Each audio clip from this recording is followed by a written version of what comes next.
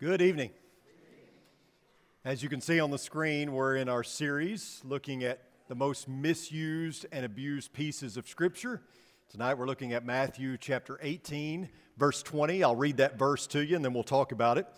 It says, "For where two or three have gathered in my name," they often take this verse out of context. Now that is from the NIV, the new incorrect version of the Bible. Your version probably says this: "For where two or three have gathered in my name, I am there in their midst." This is the signature passage for small gatherings, isn't it? When you have a devotional in your hotel, or maybe at home, maybe you're traveling and you stop and have a short devotional, whatever it may be, we often use this verse. You know, where two or three are gathered. And I don't want to make a mountain out of a molehill here. I certainly don't want to come across as degrading or demeaning, but I do think that it should always be our goal to consider verses within their context, to be the best Bible student that we can possibly be. And in the case of Matthew chapter 18, verse 20, this has nothing to do with small group gatherings. Absolutely nothing. In fact, we know that God is omnipresent. We know that He is with us all the time. In fact, His Spirit lives within us. He dwells within the individual Christian. Plus, are we saying that Jesus refuses to be in our midst unless two or three are gathered? What if there's more than two or three? Is Jesus not like crowds? Someone once said, a text without a context is a pretext for a proof text. And I agree totally. Throughout this series, our goal has been to answer the question, what is God saying? Now, oftentimes, people want to answer the question or ask the question, what do I want God to say? And that's not the proper question. The proper question is, what is God saying? And a key to accomplishing that is, of course, context. We want to be clear in our understanding of what it is that God is trying to say. We don't need any more DIY theologians. Do-it-yourself theologians. We don't need any more of those. The question is not, what do I want the Bible to say, but what is God saying? Whatever the issue, whatever the passage, whatever the verse, we should be seeking God's intent. What is He saying? What does He want me to glean from this verse or this passage, this book? In order to study the Bible in that sort of fashion, then we've got to consider every piece of Scripture associated with a thought, a theme, idea, etc. And one of the worst things we can do is reach a conclusion without considering context. So, with that being said, let's look at Matthew chapter 18. We're going to start in verse 15. We could back up even further, but let's just go there. Matthew 18, verse 15. "If your brother sins, go and show him his fault in private. If he listens to you, you have won your brother. But if he does not listen to you, take one or two more with you, so that by the mouth of two or three witnesses, every fact may be confirmed. If he refuses to listen to them, tell it to the church. And if he refuses to listen even to the church, let him be to you as a Gentile and a tax collector. Truly I say to you, whatever you bind on earth shall be bound in heaven, and whatever you loose on earth shall have been loosed in heaven. Again, I say to you that if two of you agree on earth about anything that they may ask, it shall be done for them by my Father who is in heaven. For where two or three have gathered together in my name, I'm there in their midst." Now, actually, verse 20 is paramount to understanding the entirety of Matthew chapter 18. I mean, it is the signature verse, not for small gatherings, but for understanding what it is that Jesus is actually talking about here. Matthew 18, verse 20 is the punctuation point on everything that Jesus has been saying up to this point. Where two or three are gathered in my name is the signature verse. And this is not the only time we see the phrase two or three. Notice verse 16, which is directly related to verse 20. "But if he does not listen to you, take one or two more with you, so that by the mouth of two or three witnesses, every fact may be confirmed." Virtually every time you see this phrase employed, two or three witnesses, it's speaking of having people there to establish or confirm a charge. Both the Old and New Testaments are very clear that the Lord's people should not entertain a charge against someone based on he said, she said stuff, based on hearsay. Instead, you have two or three witnesses before one can be convicted of a wrongdoing. And we see this in passages like Deuteronomy 19:15, 2 Corinthians 13:1, 1 Timothy 5:19. And this is precisely the point of Matthew chapter 18, verse 20. Rather than being a signature verse for small group gatherings, it's a signature verse for church discipline. That's what Jesus is talking about here. The context of his words pertains to the theme of handling conflict within the church. This has nothing to do with gathering together for worship, for a devotional outside of church. This is about how to properly carry out church discipline, and Jesus spells out a process for us. Wouldn't it be great if you were in a situation as elders, as ministers, trying to figure out how to discern a certain situation when there's conflict or when someone is living in sin? You know, how would you handle that? Jesus gives a prescription right here. Number 1, personal confrontation. Number 2, confirmation before witnesses. Number 3, public confrontation by the church. And 4, hopefully it never gets there, but public rejection by the church. So look at it with me just briefly. Step 1, go and show him his fault in private. That's the first step. This might require teaching. If the brother is not aware of his wrongdoing, then it is necessary that the sin be brought to light. See that in Acts chapter 18, for instance. It might require encouragement. Some have fallen into sin through discouragement and despair or neglect. So to rebuke a brother or sister in that kind of situation could only make things worse. So it could drive them further away into further despair. So we have to use some discretion there. In this state, they need exhortation. They need hope that can only come through brotherly love and encouragement. That's Hebrews 10:24.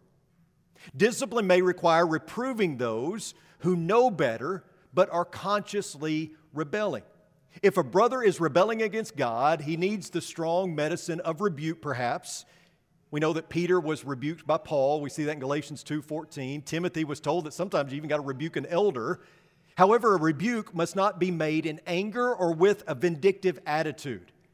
One who receives rebuke will often take it negatively. Oftentimes they will cry foul. They will be defensive. They may even try to justify or to blame. Rebuke must always be tempered with compassion and love. Notice that the instruction is to go and show him his fault in private. This isn't a public matter. Not yet, anyway. So this doesn't say go and gossip, go and slander. Go and show him his fault in private. We are to keep this between us and the guilty party. We are to go and tell, and if this step works, and hopefully it does, mission accomplished. If it doesn't, then we move on to the next step. And what is the next step? Well, it says, take 1 or 2 more with you. And the purpose of this step, we've already alluded to, is to have other testimony of what actually took place besides just your own. We mentioned Deuteronomy 19:15 a moment ago. He quotes it here. It is legal language. If a public accusation is brought against a man, it must be more than just he said, she said. It must be more than my word against his. There needs to be witnesses. The purpose of witnesses is really twofold. First, they confirm what took place. What was the accusation? What was the sinner's reaction?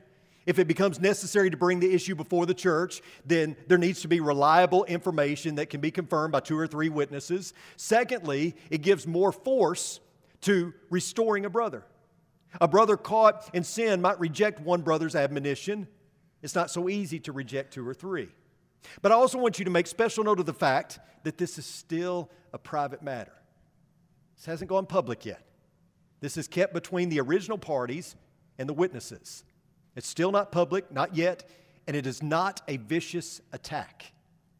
It is a confrontation motivated by love and concern for the one who is erring. Step 3, hopefully it never comes to this, is tell it to the church. If the confrontation goes unheeded, then the third step is to publicly confront the sinner.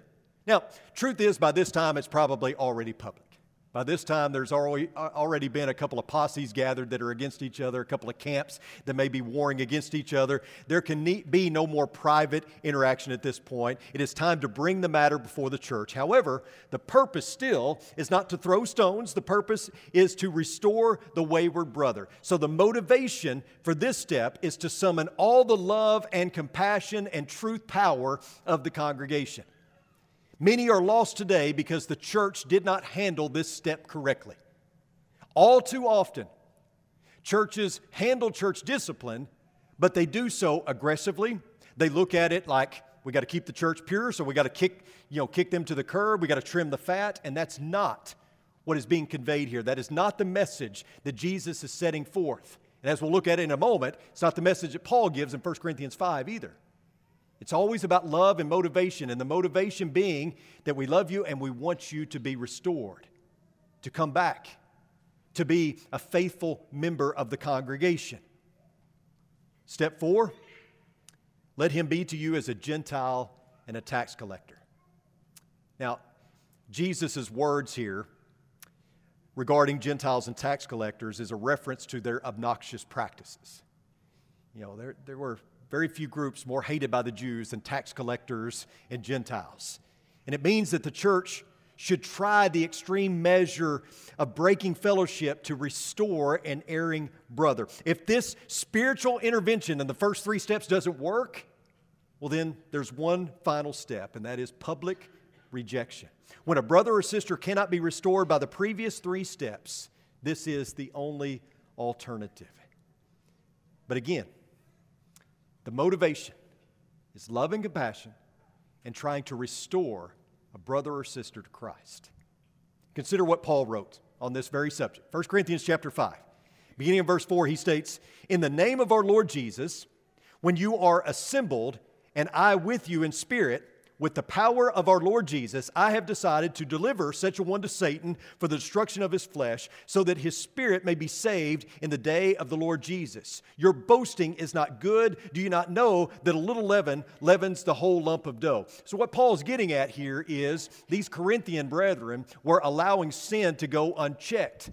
They're allowing especially sexual sin to go unchecked. And Paul says, you got to do something here. Not only are you not doing something, you're rather arrogant about it. Paul declared that the brothers should have been taken away from among you, he says, delivered to Satan, and put away. Company should not be kept with this individual. Even fraternizing over a common meal was forbidden. And the reason why is because a little leaven leavens the whole lump. You start letting this go unchecked, what else are you going to let go unchecked? And it starts to have an effect kind of like a pandemic. It spreads. And I want you to notice the beginning of verse 4. Paul writes, "In the name of our Lord Jesus." And also notice he says, "with the power of our Lord Jesus." Paul isn't necessarily speaking out of anger. He's not saying kick them to the curb and trim the fat. He's appealing to the Lord. This is a God thing. This isn't vigilante justice. This isn't about bringing down the hammer or showing someone who's boss. This is an issue that starts with our Lord. And it is tough stuff, no doubt about it. It's hard to come out smelling like roses when you have to enact church discipline. Can't we just love them through it? Do we really have to take this step? I mean, what's others in the community going to think about us? I mean, no one's going to want to come and place membership here if they know that we publicly rejected someone. We'll never grow by doing something like this. In fact, it will probably cause a split. It's just bad publicity. But if we gain nothing else from Matthew 8 or 1 Corinthians chapter 5, it's that we cannot afford to turn a blind eye. Sometimes church discipline is a necessity, and when carried out properly, the Lord is there in the church's midst, giving His approval. That's the context of Matthew 18. Our Lord mandates and approves church discipline, even if it leads to that ugly word, disfellowship. But, and this is huge, right? This is a huge but. Christians must follow the proper procedure and with the right motivation. Consider this scenario. Mike and Jeff are really good friends. But lately, Mike has been noticing that Jeff has been acting a little strange. He can't quite put his finger on it. Until one day, out of the blue, he gets a phone call from Jeff's wife who's frantic. It seems that Jeff came home smelling like alcohol. She had been suspecting that he had a drinking problem that he was trying to hide. And when she confronts him about it, he gets very angry and even gets physical with her. And so she leaves the house, takes the kids, and goes to her mother's house. And she calls Mike and just says, "Can you do something? Can you just step in and do something?" And so Mike takes Jeff out to lunch. And he delicately confronts the situation, and Jeff's face turns red. He gets very angry, and he storms out of the restaurant. He goes home, and he confronts his wife and threatens her again until she leaves the house. Mike feels like he has no other recourse but to go to the elders and tell them about the folly of his Christian brother, Jeff. Did he do the right thing? You know, it's hard to know what to do in that moment. You don't want to out your friend. But at the same time, if you love your brother, if you want what's best for him, then you hold them accountable, right? Church is family, and family looks out for one another. Family cares for one another. Family holds one another accountable. God loves His children. He cares about His children. He holds His children accountable. He even disciplines His children, and He expects the church to do the same. Now, granted, that's not easy. Discipline is tough. We all know how hard it is to discipline our kids. We don't like doing that. The old saying that your dad used to tell you, this is going to hurt me more than it will you. Well, let me try it. Let's just reverse roles and see. But it does. It hurts to discipline. But you also know that if you don't discipline your child, you're going to raise a bunch of spoiled brats. They're not going to be able to function well in society. And so you have to do the dirty work there of discipline. And so God expects the church to do the same thing. But there has to be the proper motivation. Why do you discipline your child? Because you love them and you want what's best for them. That's the same motivation behind God's discipline, the church's discipline. There are some who believe that discipline is the opposite of love. I've heard people say, well, the elders aren't sinless. Who are they to throw stones? Well, remember, Paul called himself the chief of sinners, and yet he still rebuked others. You don't have to be sinless in order to honor the Bible's teaching on church discipline. I mean, that scenario I gave you a moment ago, Mike truly loves Jeff, which is precisely why he went to the elders. Because not only did he want his marriage to work, not only did he want him to get off the bottle, but he also wanted him to have a right relationship with God. That was first and foremost. To be faithful, to go to heaven. Church discipline, when done correctly, is not demonstrating a lack of love. In fact, it's the most loving thing that you could ever do. You don't love anyone if you're willing to let them go to hell for fear of confronting them. Don't tell me you love them, because you don't. You don't love anyone if you're willing to let them go to hell for fear of confronting the sin in their lives.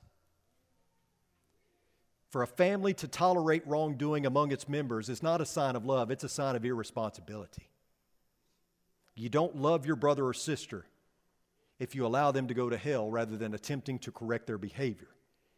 You see, church discipline is a family matter, and we cannot afford to turn a blind eye. It is the family's way of responding to those who refuse to obey the will of the Father. It is absolutely necessary, it's absolutely biblical, and thankfully, it's pretty rare.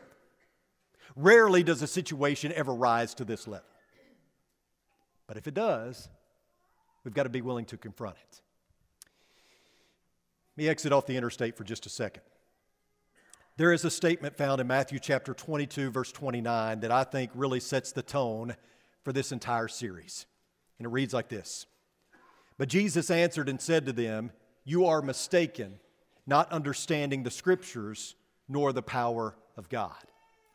Now, not to be guilty of the very thing that I'm preaching against, giving you a verse and not giving you a context. The context is that Jesus is speaking to the Sadducees. The Sadducees were a religious sect who didn't believe in a bodily resurrection. You remember they give this crazy scenario. We talked about it a few weeks ago. Jesus is responding, and two things stick out about Jesus' statement here. Number one, Jesus makes it clear that there are right and wrong answers to theological issues, and in the case of the Sadducees, they had gotten it wrong. And secondly, the reason they got it wrong is because, at least in part, they did not understand the Scriptures. And I think one of the biggest mistakes when it comes to determining Scripture is that we read our Bibles in segments, in mostly devotional books are written that way.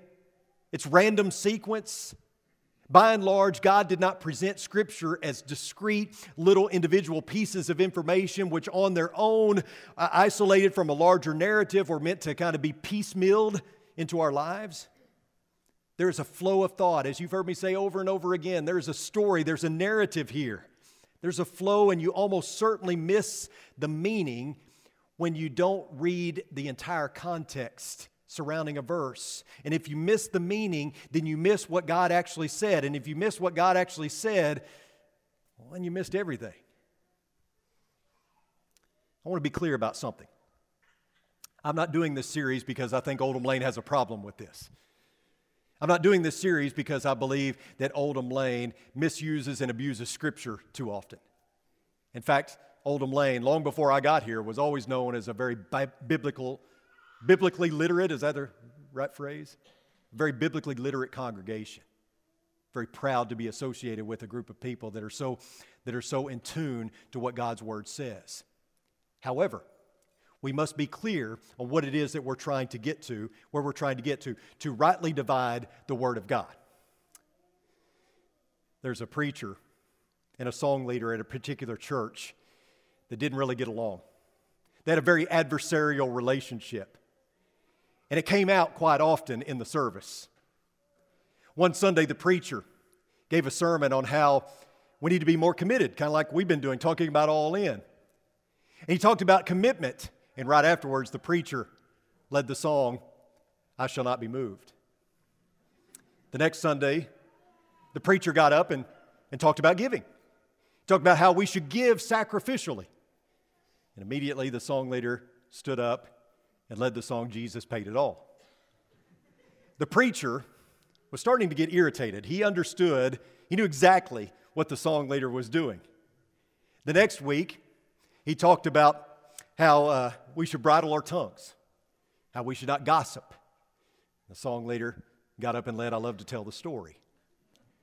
And so the preacher had had enough, and the next week he stands up and tells the congregation that he's going to resign in a couple of weeks. The song leader gets up and leads, Why Not Tonight? The next week the preacher gets up and he tells the congregation that he is leaving, that Jesus brought him there and that Jesus is taking him away. And the song leader stands up and leads, What a friend we have in Jesus. There's just no doubt about it. Where you have people, you have problems. And the church is no different. I've told you before, if you find the perfect church, don't go there, you'll ruin it. Where you have people, you have problems. But problems are also opportunities. And how we handle them makes all the difference. Can we help you tonight? Is there something that we can do for you? Dave's going to lead us in a song. I invite you to come as we stand and as we sing.